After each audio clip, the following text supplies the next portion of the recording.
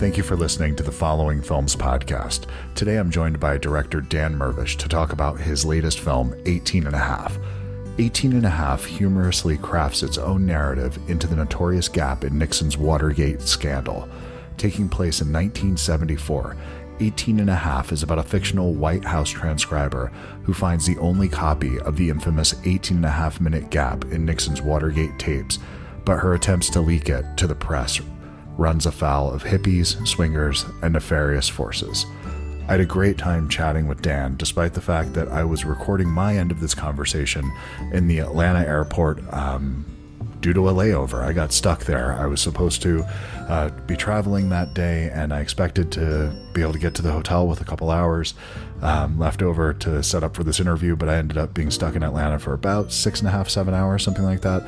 The interview was really fun. Dan was very patient with me, understood all the background noise. So if you hear anything, any weird beeping or anything like that in the background throughout the episode, that's what's going on. I tried to mute it as much as possible, but I'm sure there's a couple times where you're going to hear some stuff in the background.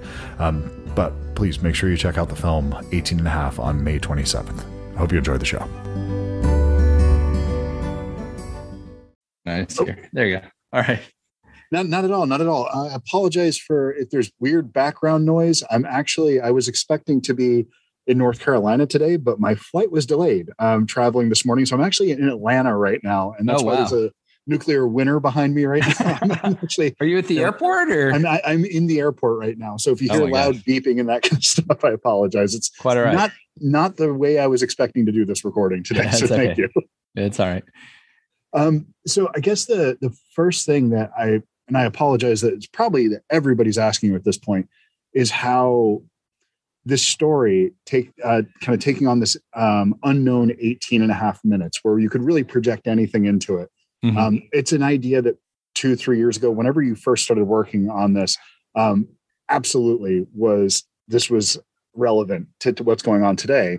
Yeah. And then about a month and a half ago, when we found out that there was 8 hours of our former president's call log missing, it became incredibly relevant. Is that something that you were kind of thinking about when making this movie, kind of the prior presidency, or is that something that you're tired of people bringing up to you at this point? No. I'm not tired at all. No, I mean, this whole project got started because if you remember, November 2016, there was a presidential election that happened to coincide with the last day of shooting on my last film, Bernard and Huey.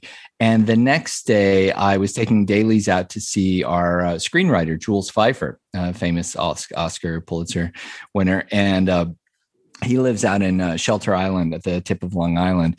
And, and he won his Pulitzer essentially for his Nixon and Watergate cartoons in the Village Voice in the early 70s. So inevitably, the conversation went to talking about Nixon and Watergate. And, we survived that. What could possibly go wrong? He was trying to kind of reassure us. And then that night, I wound up staying with my friend Terry Keefe, who owns this great motel, the Silver Sands Motel out in Greenport, Long Island. And Terry was with me talking to Pfeiffer that day. And, this motel was built in the 50s and 60s, and Terry kind of inherited it from his grandparents. And he's like, well, we do a ton of fashion shoots out here, but no one's ever done a feature film. And, we're closed in the winter. Everyone, cast and crew, can stay here. And we're like, Watergate, great location. There's got to be something we can do here. And, and as a student of history and political science in college, as a Senate speechwriter for a couple of years before film school, I'd been fascinated by Watergate for years, and the whole kind of Washington culture of leaking and how do you leak and who do you leak to. And so then in doing the research, realized that there were, 4 or so different offices in the Nixon White House that all had these voice-activated tape machines. And there really are tapes of Nixon listening to and pushing the buttons on his tapes. And once I realized that was a real thing and a real plausible thing, then it gave us a way into the story that I then, collaborated with my writing partner, Daniel Moya, on. But the other thing is that, and going back kind of more to your question, is, anytime you want to comment on whatever's going on now contemporaneously, if you're making an independent film, you don't know how long it's going to take before you're done with it, before people see it. It can be a couple of years, it could be 4 years. By the time other people see it, it could be 20 years. You don't know. And also you've got people seeing it all around the world too. So you want to make it relevant to, Brazilians and Spaniards and whoever else. But I think that's a nice thing about doing a historical film with analogies to whatever the contemporaneous situation is, because it's always going to be, the themes of it are always going to be resonant and relevant. So we didn't know what would happen with the Trump administration. We didn't know what will happen with the Biden administration, for that matter, but these themes of presidential hubris and farcical fumbling of, cover-ups is, that's resonates everywhere. I mean, when we showed the film in Brazil at the Sao Paulo International Festival, they were like, oh yeah, this is really all about Bolsonaro, right? And in Spain, they're like, this is about Franco. And in Manchester, England, they're like, oh yeah, this is like Boris Johnson's new scandal. It starts as this bumbling, idiotic thing, but the cover up is worse. And so that's what's been interesting about it, is everybody kind of reads something different into it. And that's good. That's a good thing. Well, it's really sad and disappointing that tales like this will remain evergreen. That is something that this is one of those stories that, you can do this 20 years from now and it would just be just as relevant. And I think you can almost just dive into all these different corners of the Nixon administration to make things about political corruption. And it's almost like I'm not a comic book guy or a comic book movie guy, but the Nixon extended universe at this point, like all these movies that just go into these different little corners of it. Yeah. I just think there's endless stories, and especially even this one, that you could just really project anything into it. And you combine Nixon with Howard Hughes and that Venn diagram, in my mind, that's just my imagination just gets running with that. Yeah, exactly. And that was part of what we wanted to do, was to make a Watergate film that wasn't like every other Watergate film. It doesn't hew to the facts. I mean, it has these fictional characters kind of in the middle of it, but also my approach to historical fiction kind of conceptually is a little different than, say, what Tarantino does, which I love, but by the end of his historical films, history is completely different. It's completely diverged. Hitler gets killed or doesn't get killed, or Manson does this or that. Whereas I wanted to do, I don't know if it's more traditional in historical fiction, but the kind of thing where there is this sort of fictional loop in the middle of your historical timeline, but you're reset to the timeline that we know and love. And that's kind of what I wanted to do. But it means that everything really has to be plausible to work that way. And like you said, like there's so many different ways to look at the Nixon administration. And the more you research it, the more rabbit holes you go down, and ITT and Wonder Bread and Howard Hughes and, all these things that, they're not in All the President's Men, but they're not in, Oliver Stone's Nixon, but they were really, they were relevant and real at the time in different ways. Oh yeah, absolutely. And it's one of those things where I think that when you're doing a film like this, the actual events that happened, if you get too bogged down by the actual people and the words and you can lose the emotional honesty with a story like this, which I think is so important to actually tell something that's going to be relevant. That's not just it's not a documentary. You're trying to tell something that is about really these two people, as much as it's the Nixon administration. It's about two people trying to do the right thing in the face of adversity. And it's look, it's a rom-com. It's a romance story, with the younger couple and the older couple too. How do you tell a World War II romance, set in 1974? And we have characters that kind of do that. Exactly. At every stage of the game, from the writing to the performance to editing to sound, whenever we were presented with a creative decision, do we go with the characters or do we go with Watergate? We always went with the characters. We went with Willa Fitzgerald's character, Connie. This is her journey, and what is she going through? And we always kind of defaulted there. And I think that's great, because then it doesn't matter how much you know about Watergate before going in or not going in. You can relate to the characters. Absolutely. And that's really the performances here. because this is a stacked cast. I mean, I think you kind of pulled off a minor miracle with some of the people that you pulled together for this film, because so many things could have gone wrong with this. You're doing a period piece on what I assume is a very limited budget. You're stylistically telling it where it looks like film stock from the 1970s. You're having to do period costumes, and you're also doing something that could be, I don't know, politically, it could be something where there's backlash to some degree from it. So it's, you could have gone wrong in so many ways. And I feel like this movie, just like everything worked out for you. So was this something that taking this on, there was the, nerve-wracking element to it? I mean, just to get back to the original point, though, is just, I think it works because of the casting, though. With all those other elements, the casting is what really pulls everything together here. Yeah, no, and they were amazing. And and to do all those things that you said, and to have them at least turn out halfway right. I mean, that's true in a sense with every movie. It's always, you're walking a tightrope, blindfolded, standing over a pit of vipers and alligators. That's making a movie.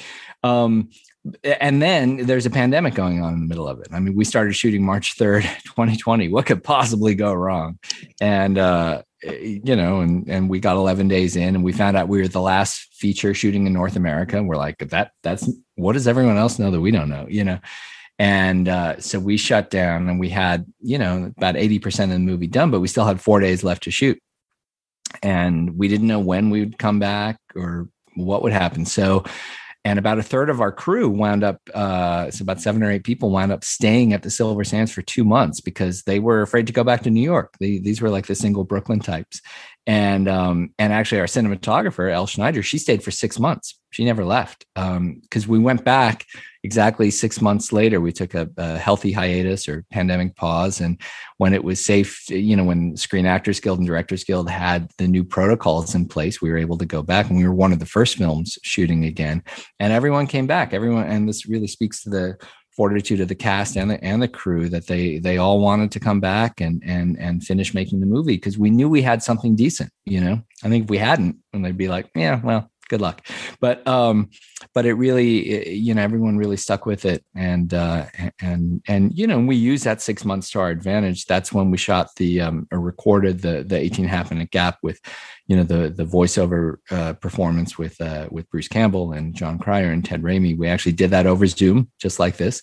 And because the actors were sitting around with nothing to do, in those days of the early quarantine. And we did a lot of the music then with my composer, Luis Guerra, and I found musicians all over the world, in Mexico City and Brazil, to work on it together. So, it was, so we made it to the other end of that line.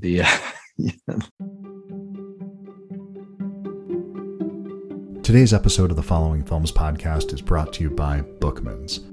So this week when I went into Bookman's, I walked over to the Blu-ray section, to the Criterion section, which is usually where I start when I go in there, and I start circling my way around the store. But I didn't get very far this last trip, because one of the first things I saw was the Criterion Blu-ray for Foreign Correspondent.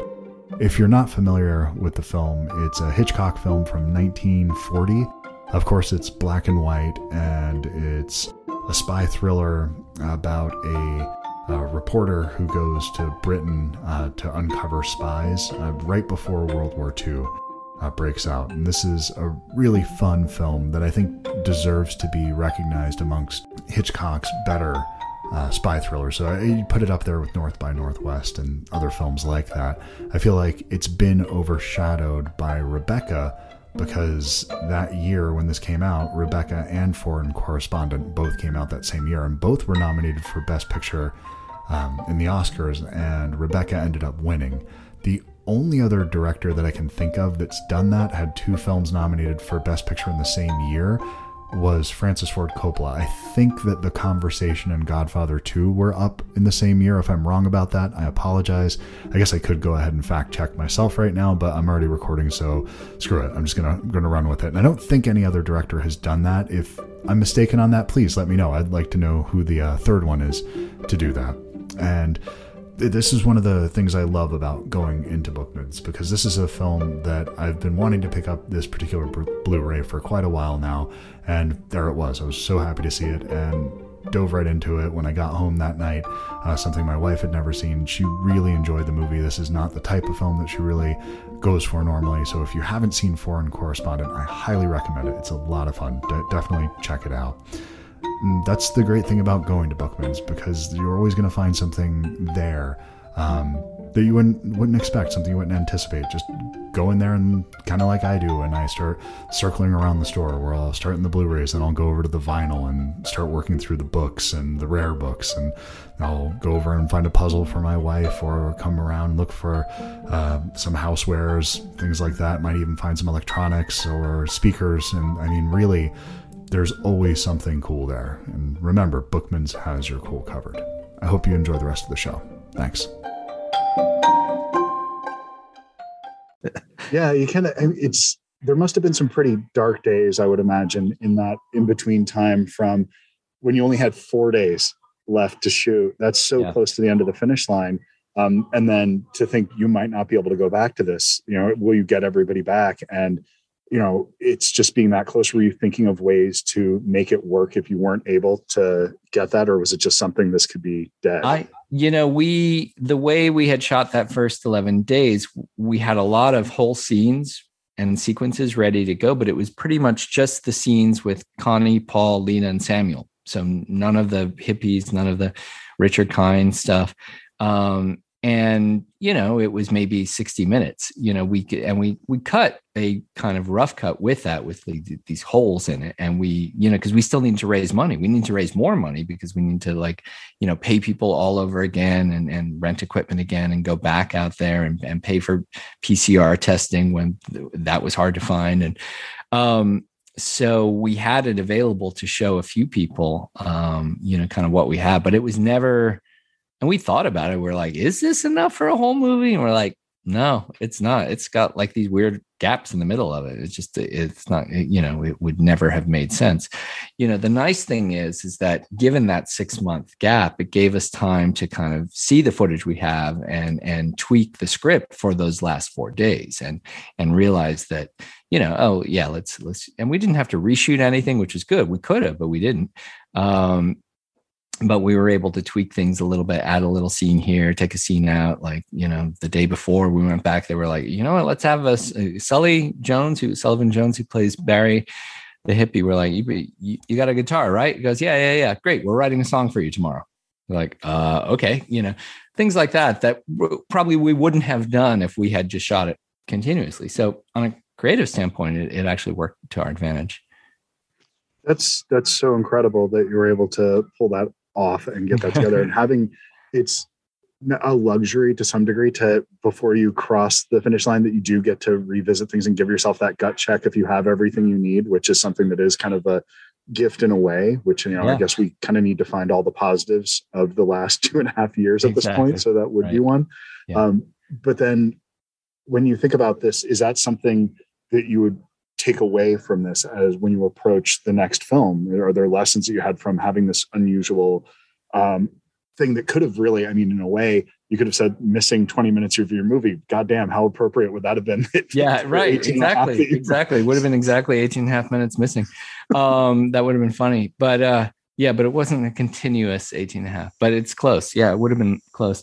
No, I think it is. Look, it's something Hollywood films do all the time. They shoot and then they take they cut and then they come back and they reshoot. And it's really expensive to do in a normal situation, much less an indie film.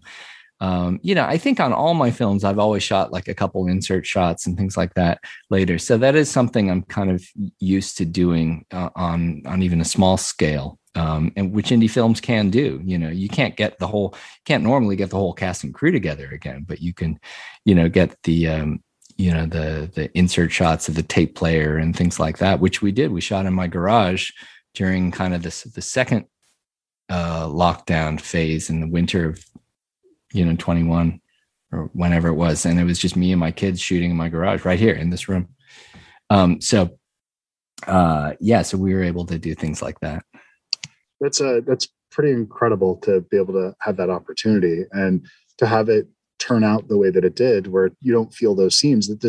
A lot of the movies that I've been looking at over the last year, great number of them, they feel like pandemic movies. Yeah. But I think there's almost, and there's going to be something that, I think if there were still video stores, you would have like the section, if there was that kind of art house video store, you'd say, okay, pandemic features. And it would just be not necessarily the ones that were about it, but the ones that were made during that time and what they were doing about it. And this doesn't feel like it because of all those elements with it feels like you have a pretty sprawling cast, but in fact, that's a little bit of a film magic there where it's almost like little vignettes where people are just coming in from the side for a moment, and it's Rosencrantz and Guildenstern showing up for like 2 seconds and then exiting off the other side of the stage. And I really love that about it because it is something that doesn't feel of this time.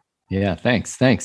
And part of it, the not of this time. I mean, it was a real conscientious decision to with every department. I said, look, let's make this film as if we were shooting in 1974 in terms of any kind of creative decisions and tools. So, there's no drone shots, there's no steady cam because that was 1976. The edits are all straight cuts. The music is all instruments that could have been done, bossa nova and tropicalia instruments from the late 60s, early 70s. And then of course, we had this amazing location and a great production designer who supplemented it, and an amazing costume designer who Sarah Kogan, who collects old patterns, vintage paper patterns, but then makes new clothes for the actors, which is kind of crazy. Even big Hollywood films don't do that. So, but this was the kind of film where everyone in every department, from the PAs to the actors, we all felt really good about it. We knew we were making something special. And honestly, the fact that we were going through this shared, communal experience or global experience, but sharing it, we were in this tiny bubble out in the tip of Long Island where we didn't know if we were going to be the last people we were going to see on Earth. Nobody knew what was going on, or, it felt like, like Gilligan's Island on the set of the Brady Bunch. I mean, it was really surreal, to say, and that's an understatement for sure. But, we had product placement with Omaha Steaks, and then our crew that stayed there for 2 months, they survived on Omaha Steaks. Even the vegetarians somehow managed it. So I think they ate the boxes. I'm not really sure, but yeah. So it was a very strange experience. But I think in a way, we grew together. It was a really, there was great chemistry among, getting back to the cast.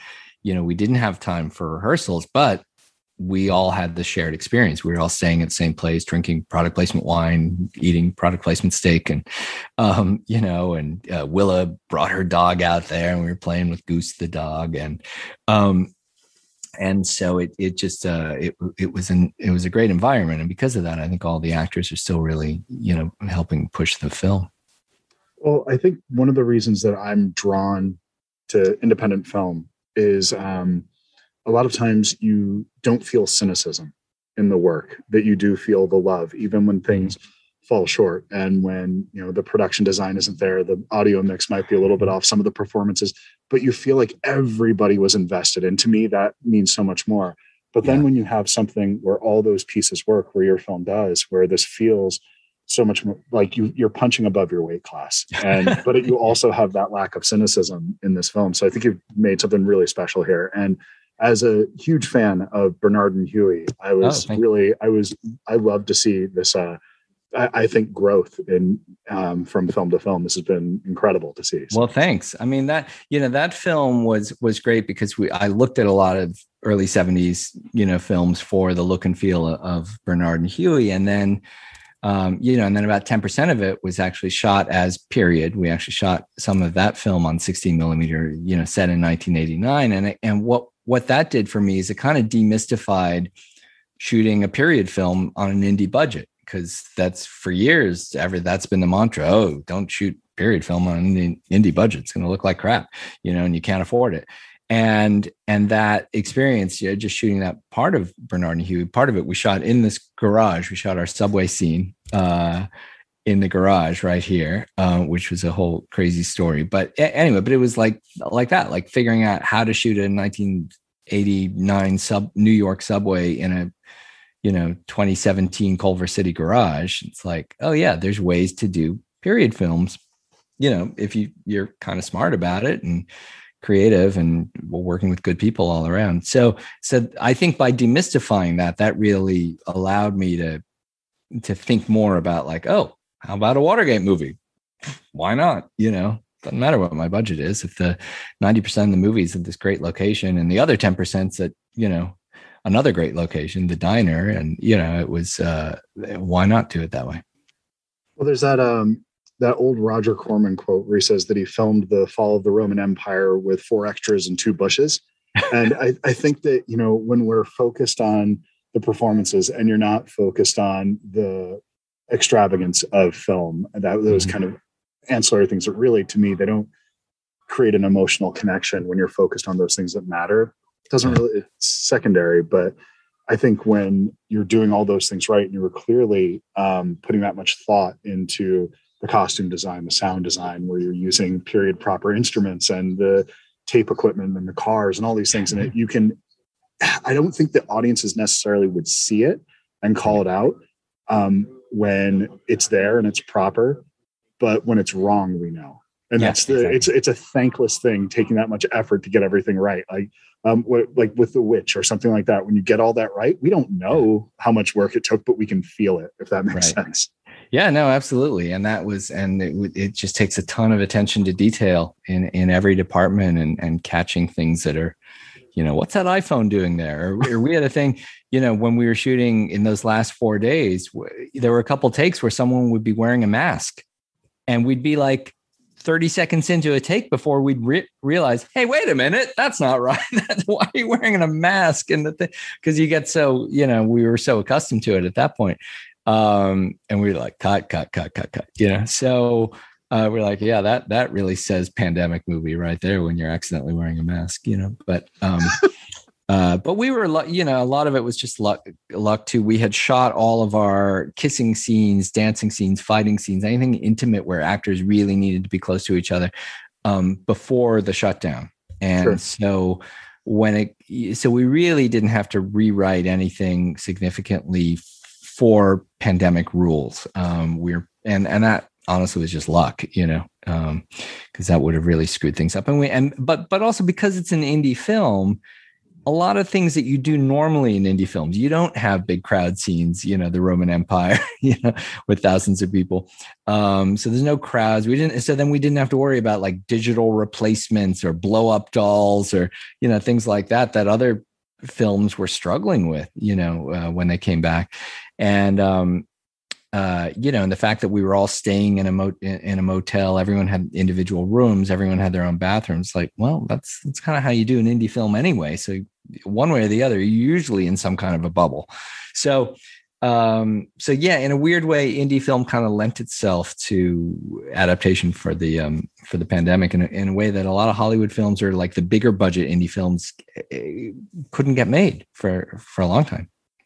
Well, there's an element of the few sets that I've been to where they kind of feel like summer camp, where it's just a couple people out on they had access to a location and they were able to use it and they make the most of it, and they're letting their, production value go up significantly by having access to, this particular house that's in a picturesque location. And that's kind of what you go with. And it has that element of everybody just putting on a show. And I think that, it definitely shows here that thing that I love about this type of film, these indie films, is just that heart there. And I think you've done something really special, Dan, where you've managed to make a comedic, broad thriller, and it's something that's hard to do. And you put Richard Kind in a patch, which I can't get enough of that. That's just like that's just a huge joy for me to see. So thank you for that.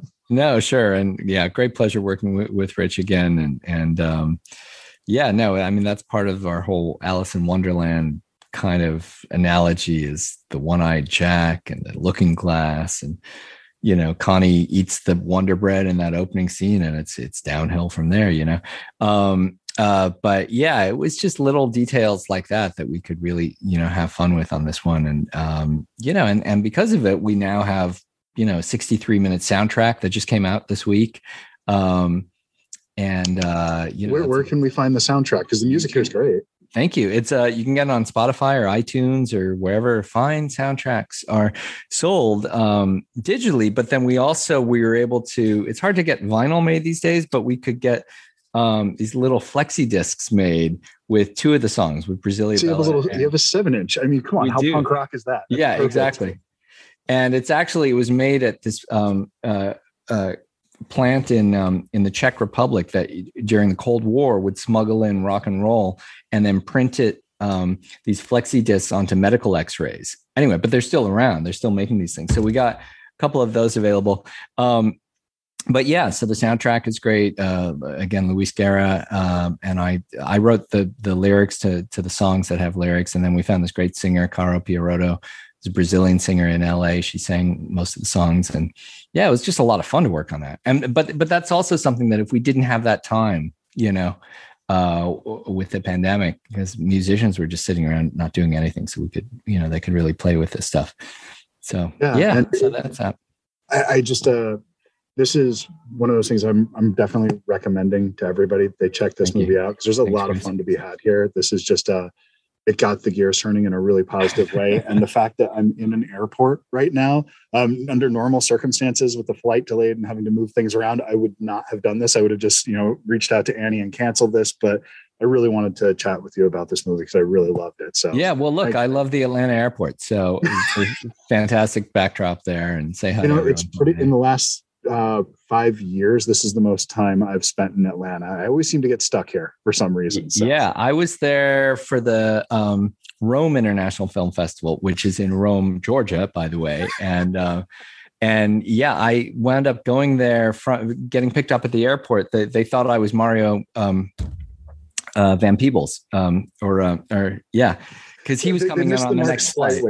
I know. So Mario and I wound up having like this 4-hour trip from Atlanta to Rome, and which is great. I mean, that's the fun part about going to film festivals. You never know who you can get stuck with for a 4-hour car ride from an airport. And we had a fantastic time. But yeah, well, thanks, Chris. Thanks for making time out of your Atlanta adventure.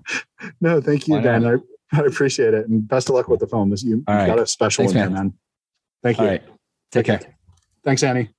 Thanks, Annie. Thank you, Chris. Appreciate it.